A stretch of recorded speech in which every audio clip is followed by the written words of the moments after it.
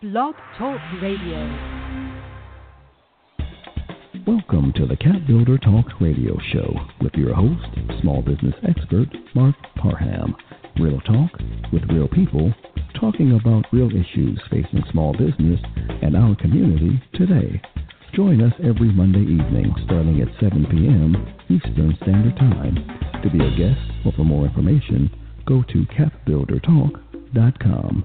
Post comments on Facebook.com/CAPBuilder Network. Enjoy the show.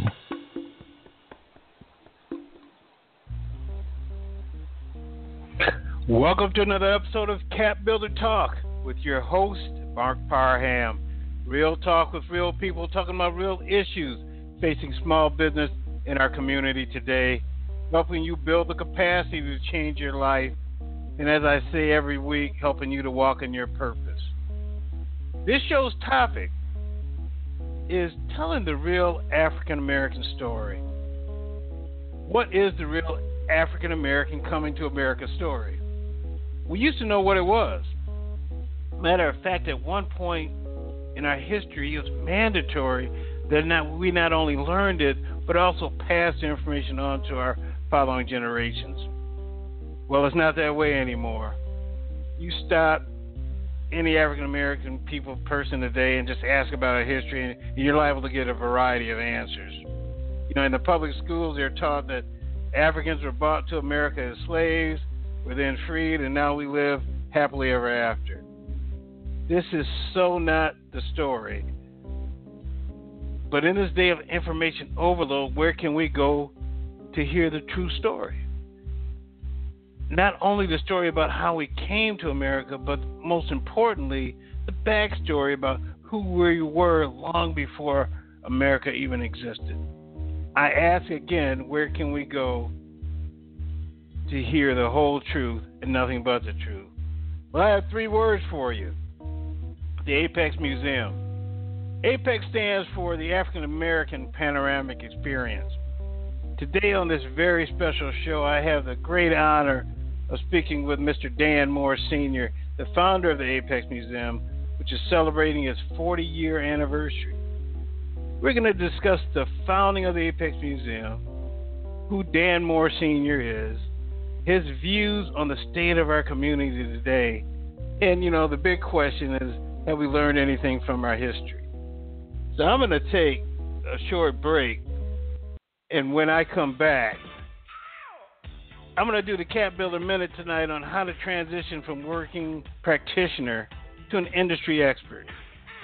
Then I'm going to start this conversation with Brother Dan Moore Sr. about the Apex Museum and the state of our community today. All this today on the CAPBuilder Talk Radio Show. I'll be back in a moment. Easy to get anywhere.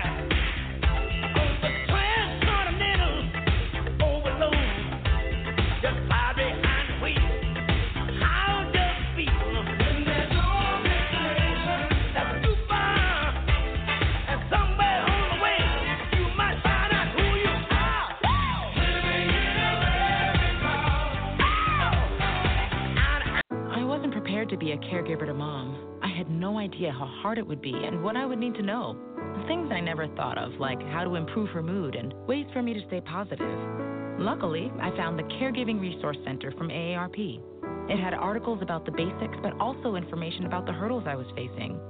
Caregiving Resource Center at aarp.org/caregiving. Articles, tips, and tools to help you both care for your loved one and care for yourself. Brought to you by AARP and the Ad Council. Yes, the buzz has begun. The 7th Annual Nonprofit Trinity Awards will be taking place at the Ray Charles Performing Arts Center, 900 West End Avenue, Southwest Atlanta, Georgia, 30310 on Sunday, August the 26th. Women, get out those beautiful gowns, and men, look sharp with your tuxes. Best swag. Walk down the red carpet at 5 p.m. and the show begins at 6 p.m. Oh, yes, there will be hors d'oeuvres, entertainment, and so much more. Go to www.nonprofittrinityawards.org for more information. The average time a resume spends on an HR manager's desk is 7 seconds, and most of them are tossed aside. Now imagine if one of those resumes belonged to Yasmin, who was living in a shelter, juggling 3 jobs. I had to be resilient. That's something that you can't teach. We rely so much on a resume, yet it could never tell the full story of someone who had to be independent and take initiative, and that's how I handle every project I get. Discover new ways to develop great talent at gradsoflife.org. Brought to you by Grads of Life and the Ad Council. Mark, what?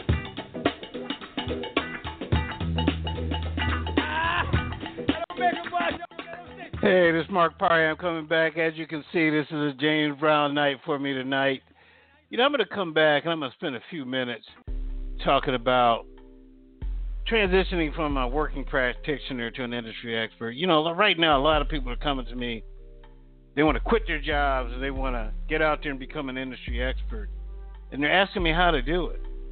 You know, so I'm going to talk about just for a few minutes about how to do that. Just a few things I want you to consider. Now, if you want to transition from working within your industry with clients and customers to writing and teaching your industry expertise on a larger scale, I want you to listen to some of the things I have to say. First thing, some of you are not going to like this, but you need to stay in your day job for as long as you can. Don't quit. You have a huge advantage right now. You have a career. You're making money. I want you to work on building your platform on the side while you have an existing job. Okay? That's the first thing. Don't quit your job. Next thing I want you to do is I want you to find out a why beyond yourself. A lot of times people come to me and they're just talking about me, about themselves. But I want you to think about why you're really doing this beyond you. You know, a lot of you love the idea of being an expert. You want to do speeches. You want to write book deals. And you want to get thousands and thousands of Instagram followers. However, the most successful entrepreneurs have been mission focused. Having a vision beyond yourself keeps you going past the roadblock, setbacks, and failures, and yes, haters that await you as you're trying to get out there and do your thing. So you have to find out what your bigger purpose is. So I want you to work on that. And I want you to remember that expert business is still business. You got to treat your business like it's a business before it's a business. I'm going to say that again. You got to treat your business like it's a business before it's a business. Your first step should be to set up an LLC, get a bookkeeper, get a business credit card, set up a real business. You know, and learn how to pay yourself first. You got to figure out how to set this business up and make sure that it's going to work for you. And if you have a family and you have kids and you're an entrepreneur, you really need to focus on making sure that this business is straight before you get out there and risk everything. You know, you're going to find that a lot of people with multi-million-dollar businesses made no profit at the end of their first year. Some entrepreneurs are proud of this fact, but it's important that you stick to it. But I want you to make a list of everything that can go wrong. And then when you finish that list, I want you to make an even longer list. I want you to understand that financial security is important. And one of the ways to get through it is to have a bunch of cash. So that's why if you're working, learn how to save your money so you have a little buffer. Now I want you to focus also on serving the customer. A lot of you get out here, you want to start businesses.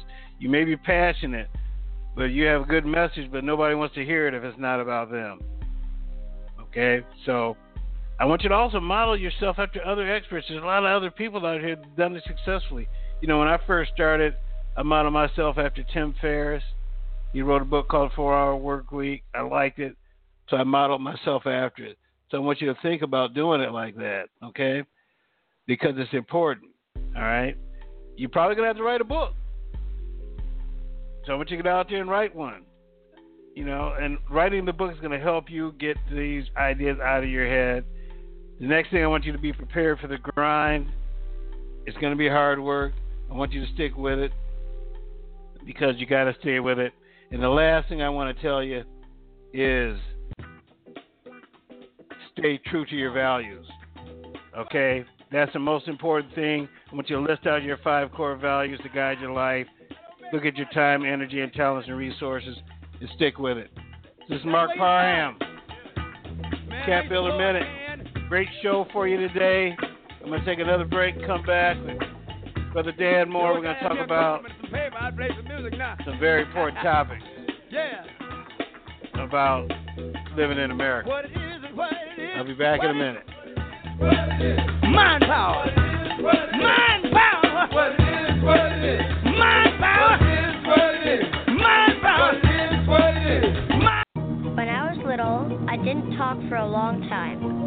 I was sensitive to lights and sounds, so I built secret hiding places where they couldn't get in. Sometimes I did the same things over and over, until one day I found out I had autism. My family got me help. Slowly, I learned how to live with it better. Early intervention can make a lifetime of difference. Learn the signs at autismspeaks.org/signs. Brought to you by Autism Speaks and the Ad Council. Hi, Mom. Is Claire's birthday party today? Me again, Mom. Where did I put my history book? Hi. Sorry, forgot one last thing. Sometimes it's hard to concentrate. At school, I start looking out the window, and then I forget what I was supposed to be thinking about. I know it seems like I don't care, but I do. It's just difficult for me. Love you, Mom. Bye. Join parents and experts at understood.org, a free online resource about learning and attention issues to help your child thrive. Brought to you by understood.org and the Ad Council. Welcome back to the CAPBuilder Talk radio show with your host, Mark Parham. Real talk with real people, talking about real issues facing small business and our community today. Hey, this is Mark Parham, and I'm back. You know, there comes a time, I've been doing this show like 4 years now, and sometimes you have a guest that you're just so excited about having on, you just can't wait for the show to start. So tonight, I'm very fortunate to have Brother Dan Moore, entrepreneur, filmmaker, producer, writer, cinematographer, editor, exhibit designer, photographer, author. 40 years ago, Dan Moore started the Apex Museum. I plan to read his whole bio, but we'd probably be here for more than an hour and only have an hour. So instead, I'm going to welcome Dan to the show and just start this conversation. Dan, how you doing this evening? I'm doing great, Mark, and it's good to be here. Thank you for the invitation. I'm happy to have you here, man. I give you some applause and everything, man.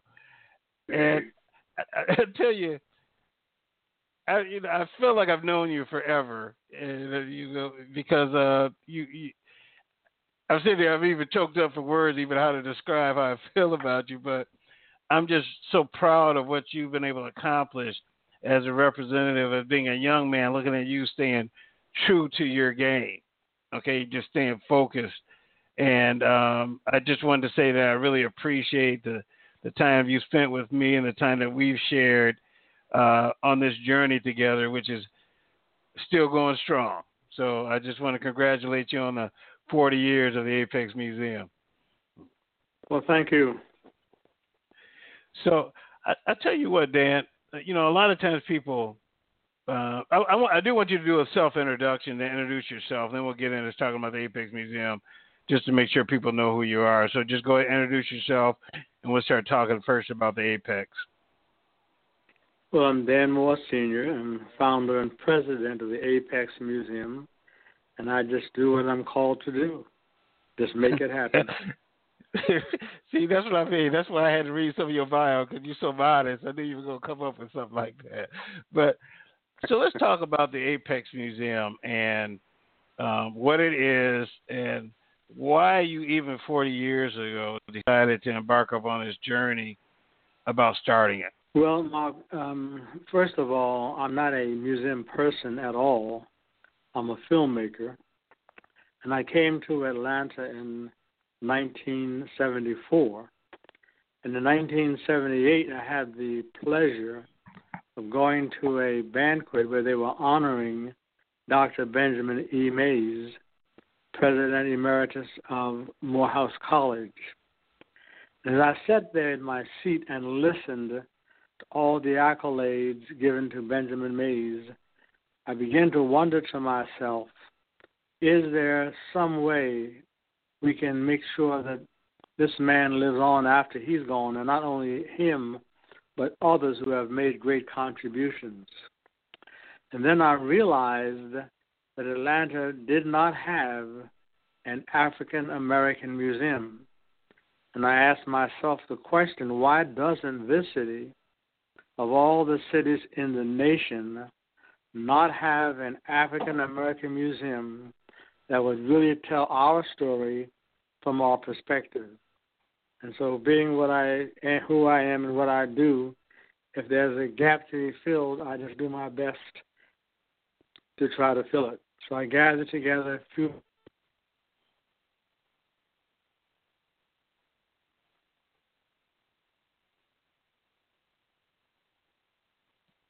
You dropped out there a little bit.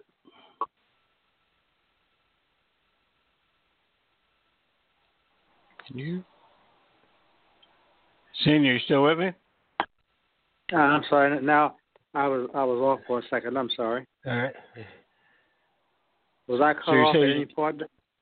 Well, you said you gathered together a few people. That's where you left off.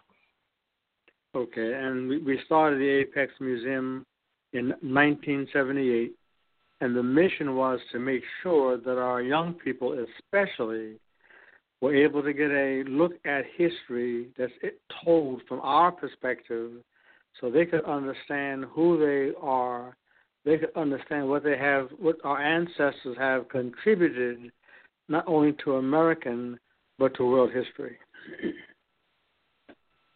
But you're saying youth, but it's, I think it's so much more than that. I mean, it's everyone. When I was growing up, I was very fortunate to have parents that made sure we understood where we came from. But I think the mission of the Apex is, you might have started it for youth, but I think it's become such an important,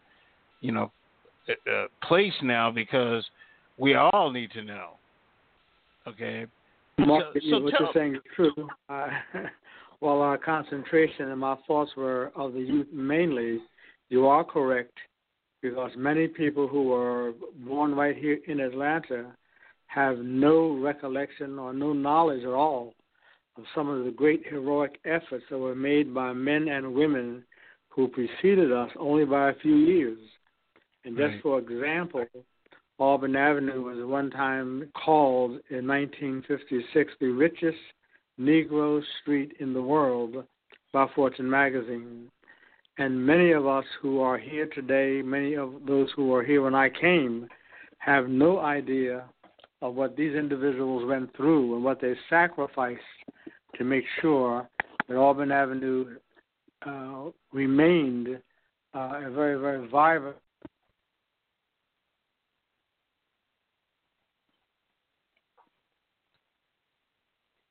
I'm having a little difficulty with this phone here, so bear with me. But I believe I'm with you. You're back. All right. You're back. Yeah, you're back. No worries. So I tell you what, the question I have for you that's important is that you're not even from the South, okay? All right, you're from Philadelphia.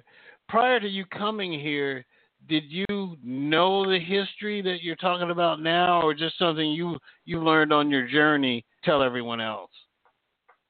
Well, no, I knew a lot about history because my father talked a lot about Marcus Garvey. Okay. Even though we didn't have a strong background in history, I was well aware by my father's presence and his attitude and his thought processes, we had contributed more to history than was being told. And one of the things that I encountered when I came here was the fact that I am not from the South. And so many people question this Yankee coming to the South and telling us how to preserve our history. But that aside, I knew we had to have an institution, we had to have a place where we could really tell our story as it is. And again, what's necessary is being told from our perspective. I've been to places where you hear stories about history and you would think that it was the happiest time in our life. Right, and that we were dancing and having fun and playing banjos and very, very comfortable. But we know that story is untrue and that our story has a lot to do with being not only captured and put in chains physically, but unfortunately put in chains mentally. Right. Yeah, and I think that's so important. So you start this journey. I'm going to open up this Apex Museum. This is 40 years back. I mean, let's just talk. I don't want to talk about too many struggles that you had because I probably have to get out some tissue. You have to get some tissue. We'll start. But let's just talk about during the time when you started it, what kind of opposition did you get to decide when you decided to embark upon this journey? Well, most of the opposition came from people in Atlanta, African Americans, who wondered and asked me, first of all, who sanctioned it? In other words, who gave me permission to start this museum? And I was really taken back at that because I never asked for permission to do whatever I felt I needed to do. And so it was a challenge to me to understand, but the residents here in this city wanted to know who gave me permission or who sanctioned me starting an African American museum here. And so a lot of the opposition came at that point. But as always, I look at things, listen to people, take what is helpful, leave the rest, and I keep going. And you have kept going throughout all these trials and tribulations. I mean, you've seen a lot here, and now tell me this. This is one question about why did you pick to put the museum down on Auburn Avenue? There's all kind of places in Atlanta that you could have probably housed this thing. What made Auburn Avenue a choice for you? Well, Mark, we looked for a space for the museum for a number of years, actually.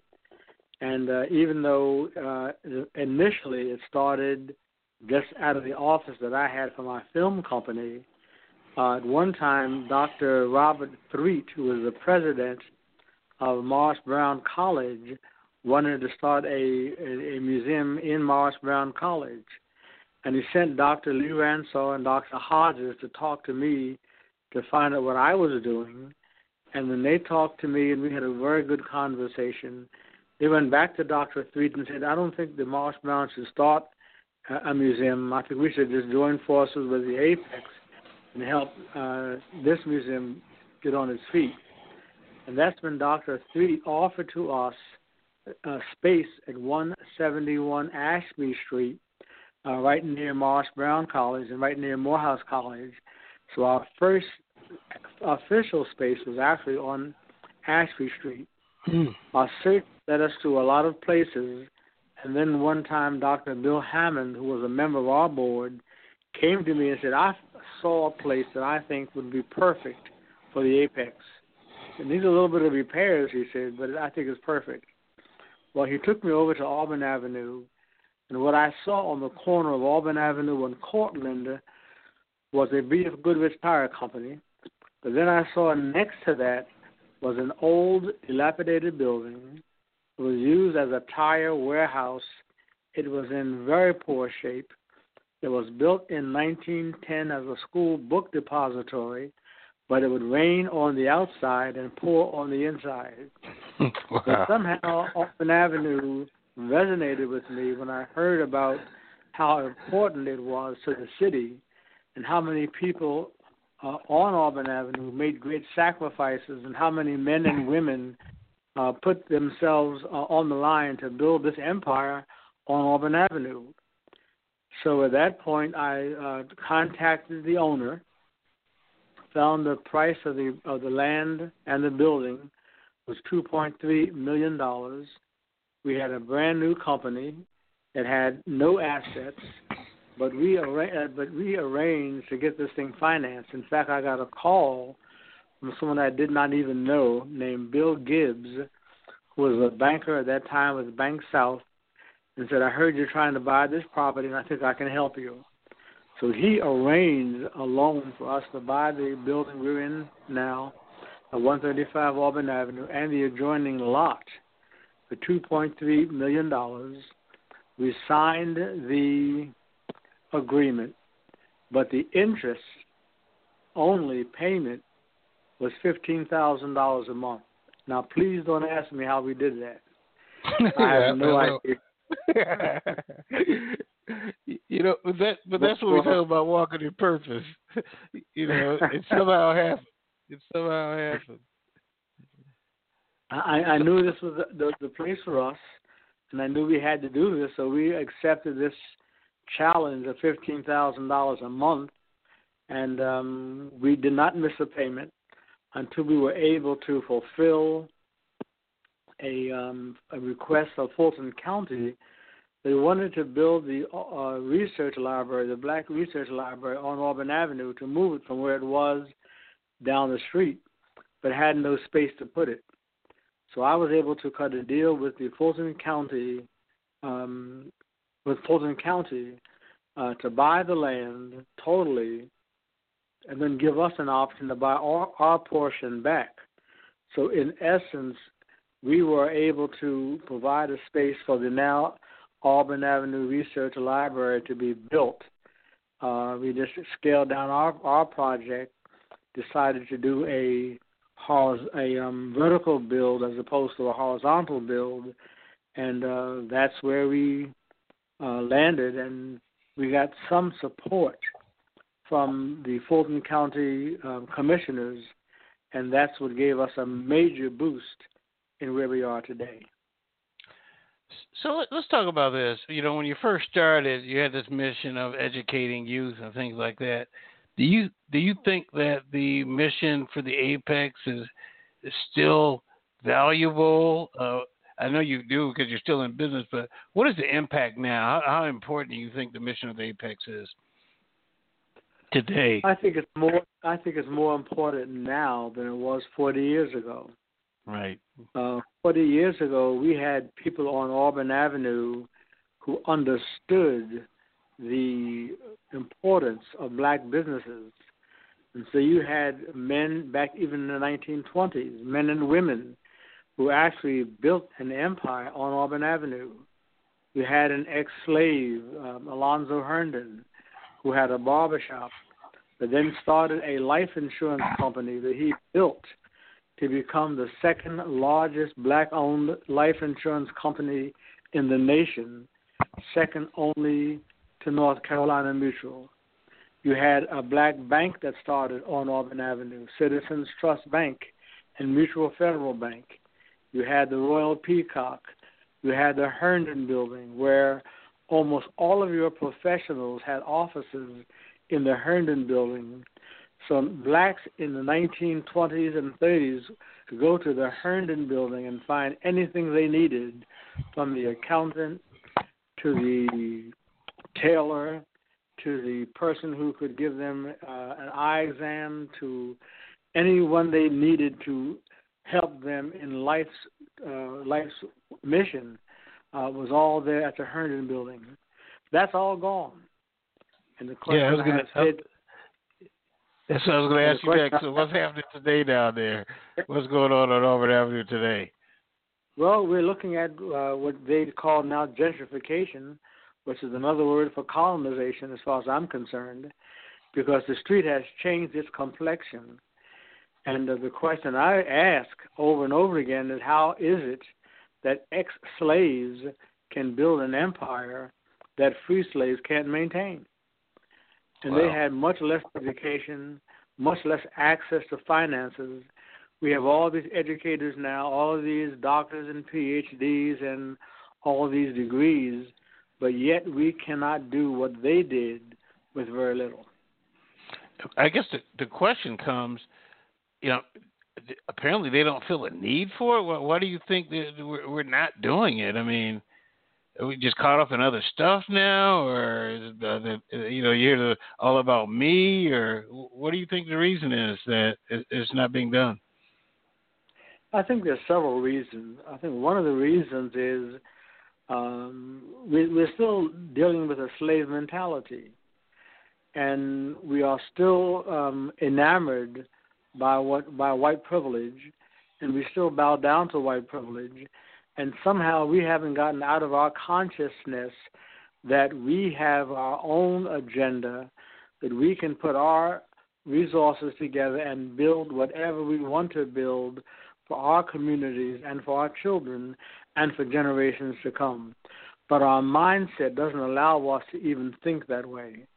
And as soon as integration came, we fled Auburn Avenue, went on Peachtree Street and beyond, and just forsook all that was going on Auburn Avenue. And a prime example of that is the Butler Street Y.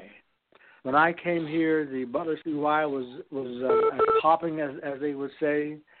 And the Butler Street Y, in my opinion, was a meeting place where blacks could go and they would be able to excuse me, get what they needed from Butler Street Y. The Butler Street Y has been in disrepair for years, and many of the people who are leaders in this city have gone through the Butler Street YMCA, but seemingly no one or very few people have lifted a finger to help preserve that institution, even though it was a key element in our community. Oh. So, like I said, we could probably have a show for hours on this. But I guess my question now to you is, the Apex is where it is now. What are some of the plans you have for the future for the Apex? Well, Mark, the future for the Apex is we're going to do what we had intended to do back 40 years ago, and that's fulfill the mission of having a first-class African-American history museum that transports the visitor back in time and virtually allows you to walk through ancient African history, ancient African civilizations, understand and learn all the contributions that Africa has given to world history. That includes astronomy, that includes architecture, that includes mathematics, that includes written language, that includes medicine. So we can understand that our history did not begin in slavery. Right. We taught the world everything they know now. So we're going to have the visitor walk through that history, physically aboard the hold of a slave ship, understand the trauma of that voyage, see what an auction block is like, see what slavery is like, and then understand what we have to do to maintain our dignity and catch a hold of who we are to leave for our generations to come a very positive image and view of the African and African-American experience. So what does it take to do something like that? I mean, you want to have this, you want to tell the story even bigger. What kind of support do you need in order for something like this to happen? Well, we have known all along it's going to be an expensive project. It's going to cost about $40 million to do what we want and need to do. I have stayed away from borrowing that kind of money because I have seen too many museums borrow money like that or float a bond based on projections that they knew were not true to sustain the institution. And I don't see our doors open, and then 2 years later we can't even maintain what we have. So I'm prayerfully and carefully looking at putting together what we need to put together to make this happen without a large amount of debt service that will bury us in 2 or 3 years. So we're now looking at our plans, looking at a combination of debt service along with fundraising so it does not get out of balance. And we also raise enough money to have an endowment so we don't have to go through what other museums have gone through and have our doors closed or our staff cut back after 2 or 3 years of operation. Well, that's a great journey. So it's gonna take a village to make this happen. But and speaking of village, you got this great event coming up at the end of the week, this celebration of your anniversary, and you describe what's going to happen there, and it's like this is the village. You're going to talk about the village that helped you build what you have. Let's talk about this event that's coming up on Saturday. It's Saturday. We're going to have open house at the Apex, which is located at 135 Auburn Avenue. That'll be Saturday and Sunday. But Saturday at 3 o'clock, we're going to have a special presentation to show the 40 years of the Apex and its history. And our keynote speaker will be none other than Susan Taylor, who was the editor-in-chief of Essence Magazine for a number of years. And we'll have a book signing. I have finally decided to do my book, so we'll have a book signing at the event also. It's coming Saturday from 3 p.m. until 4:30. And that will kick off the rest of this year, when we will concentrate on fundraising to meet our initial goal of $40,000 for this year, and then move into next year with a business plan will allow us to not only build the institution, but to be in a position to maintain it. Wow. So does this event this Saturday, how do people find out? Does it cost? Can they just show up? Or, where do they go to find out more information about it? Of course, we are on social media like everybody is. We're on Facebook. So we are pushing this out. It is a free event. And again, we're not bringing folks together to entertain. We're bringing them together to make a challenge. So we're going to come together. We're going to look at what our plans are. We're also going to acknowledge some of the people who have played significant roles throughout this 40 years. People often say, this is my museum. No, this is not my museum. This is our museum. Right. And we have collectively. So we're going to be honoring some of the people who have played key roles in making this happen, and then go on to the book signing. And this will launch for the next several months our effort to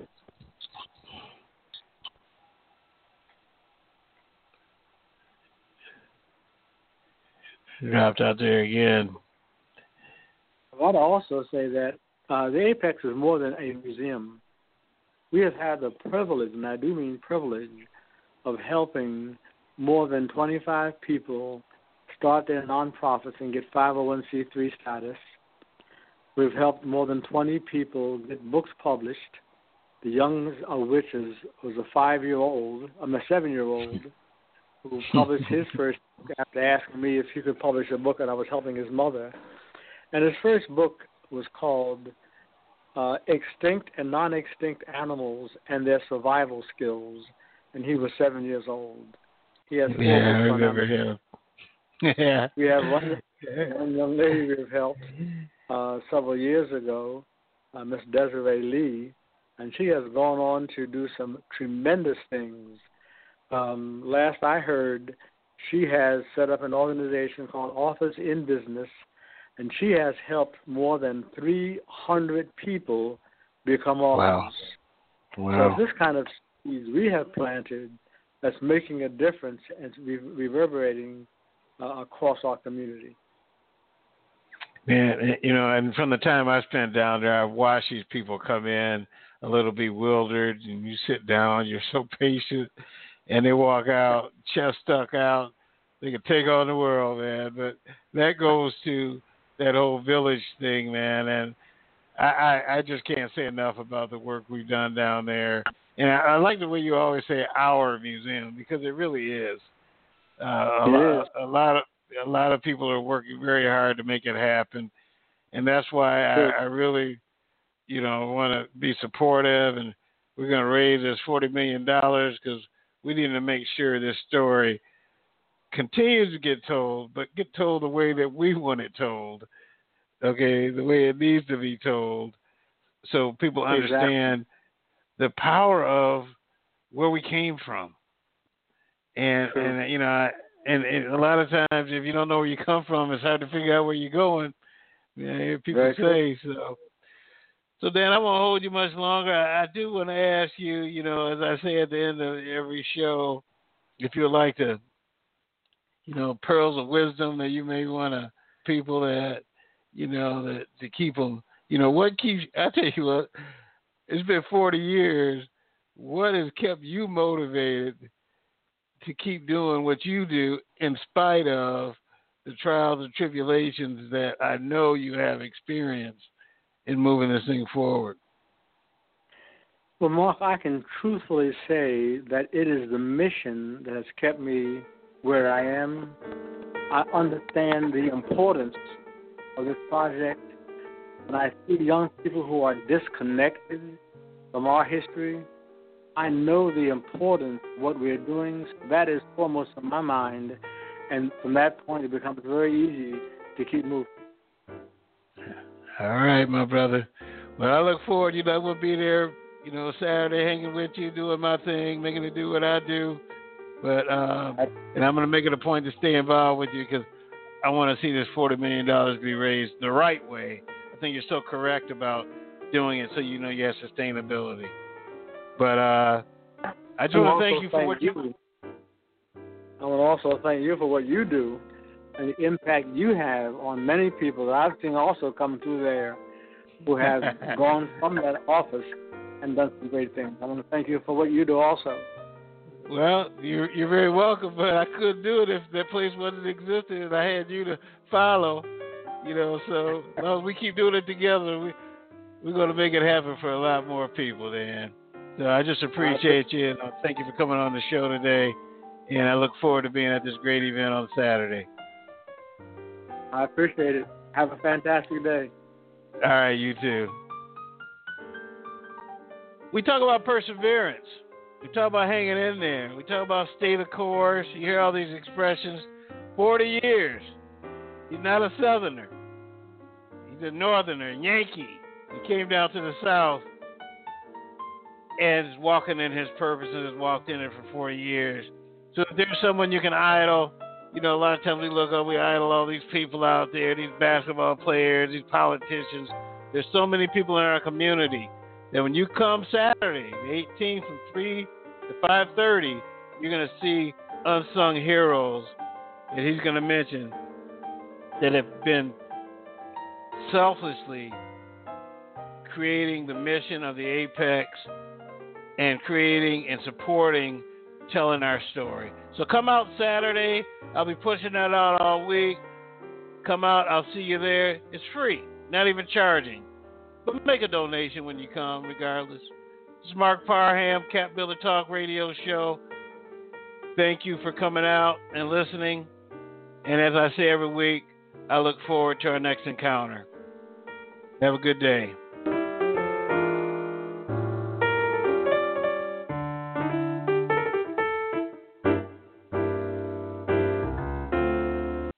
Thank you for joining us this evening on the CAPBuilder Talk Radio Show with your host, Mark E. Parham. It is our mission to provide you with the information you need to make educated decisions that will help you walk in your purpose. We are here every Monday evening starting at 7 p.m. Eastern Standard Time. To be a guest or for more information, go to CAPBuilderTalk.com. Please post comments on Facebook.com/CAPBuilder Talk. We hope you enjoy the show.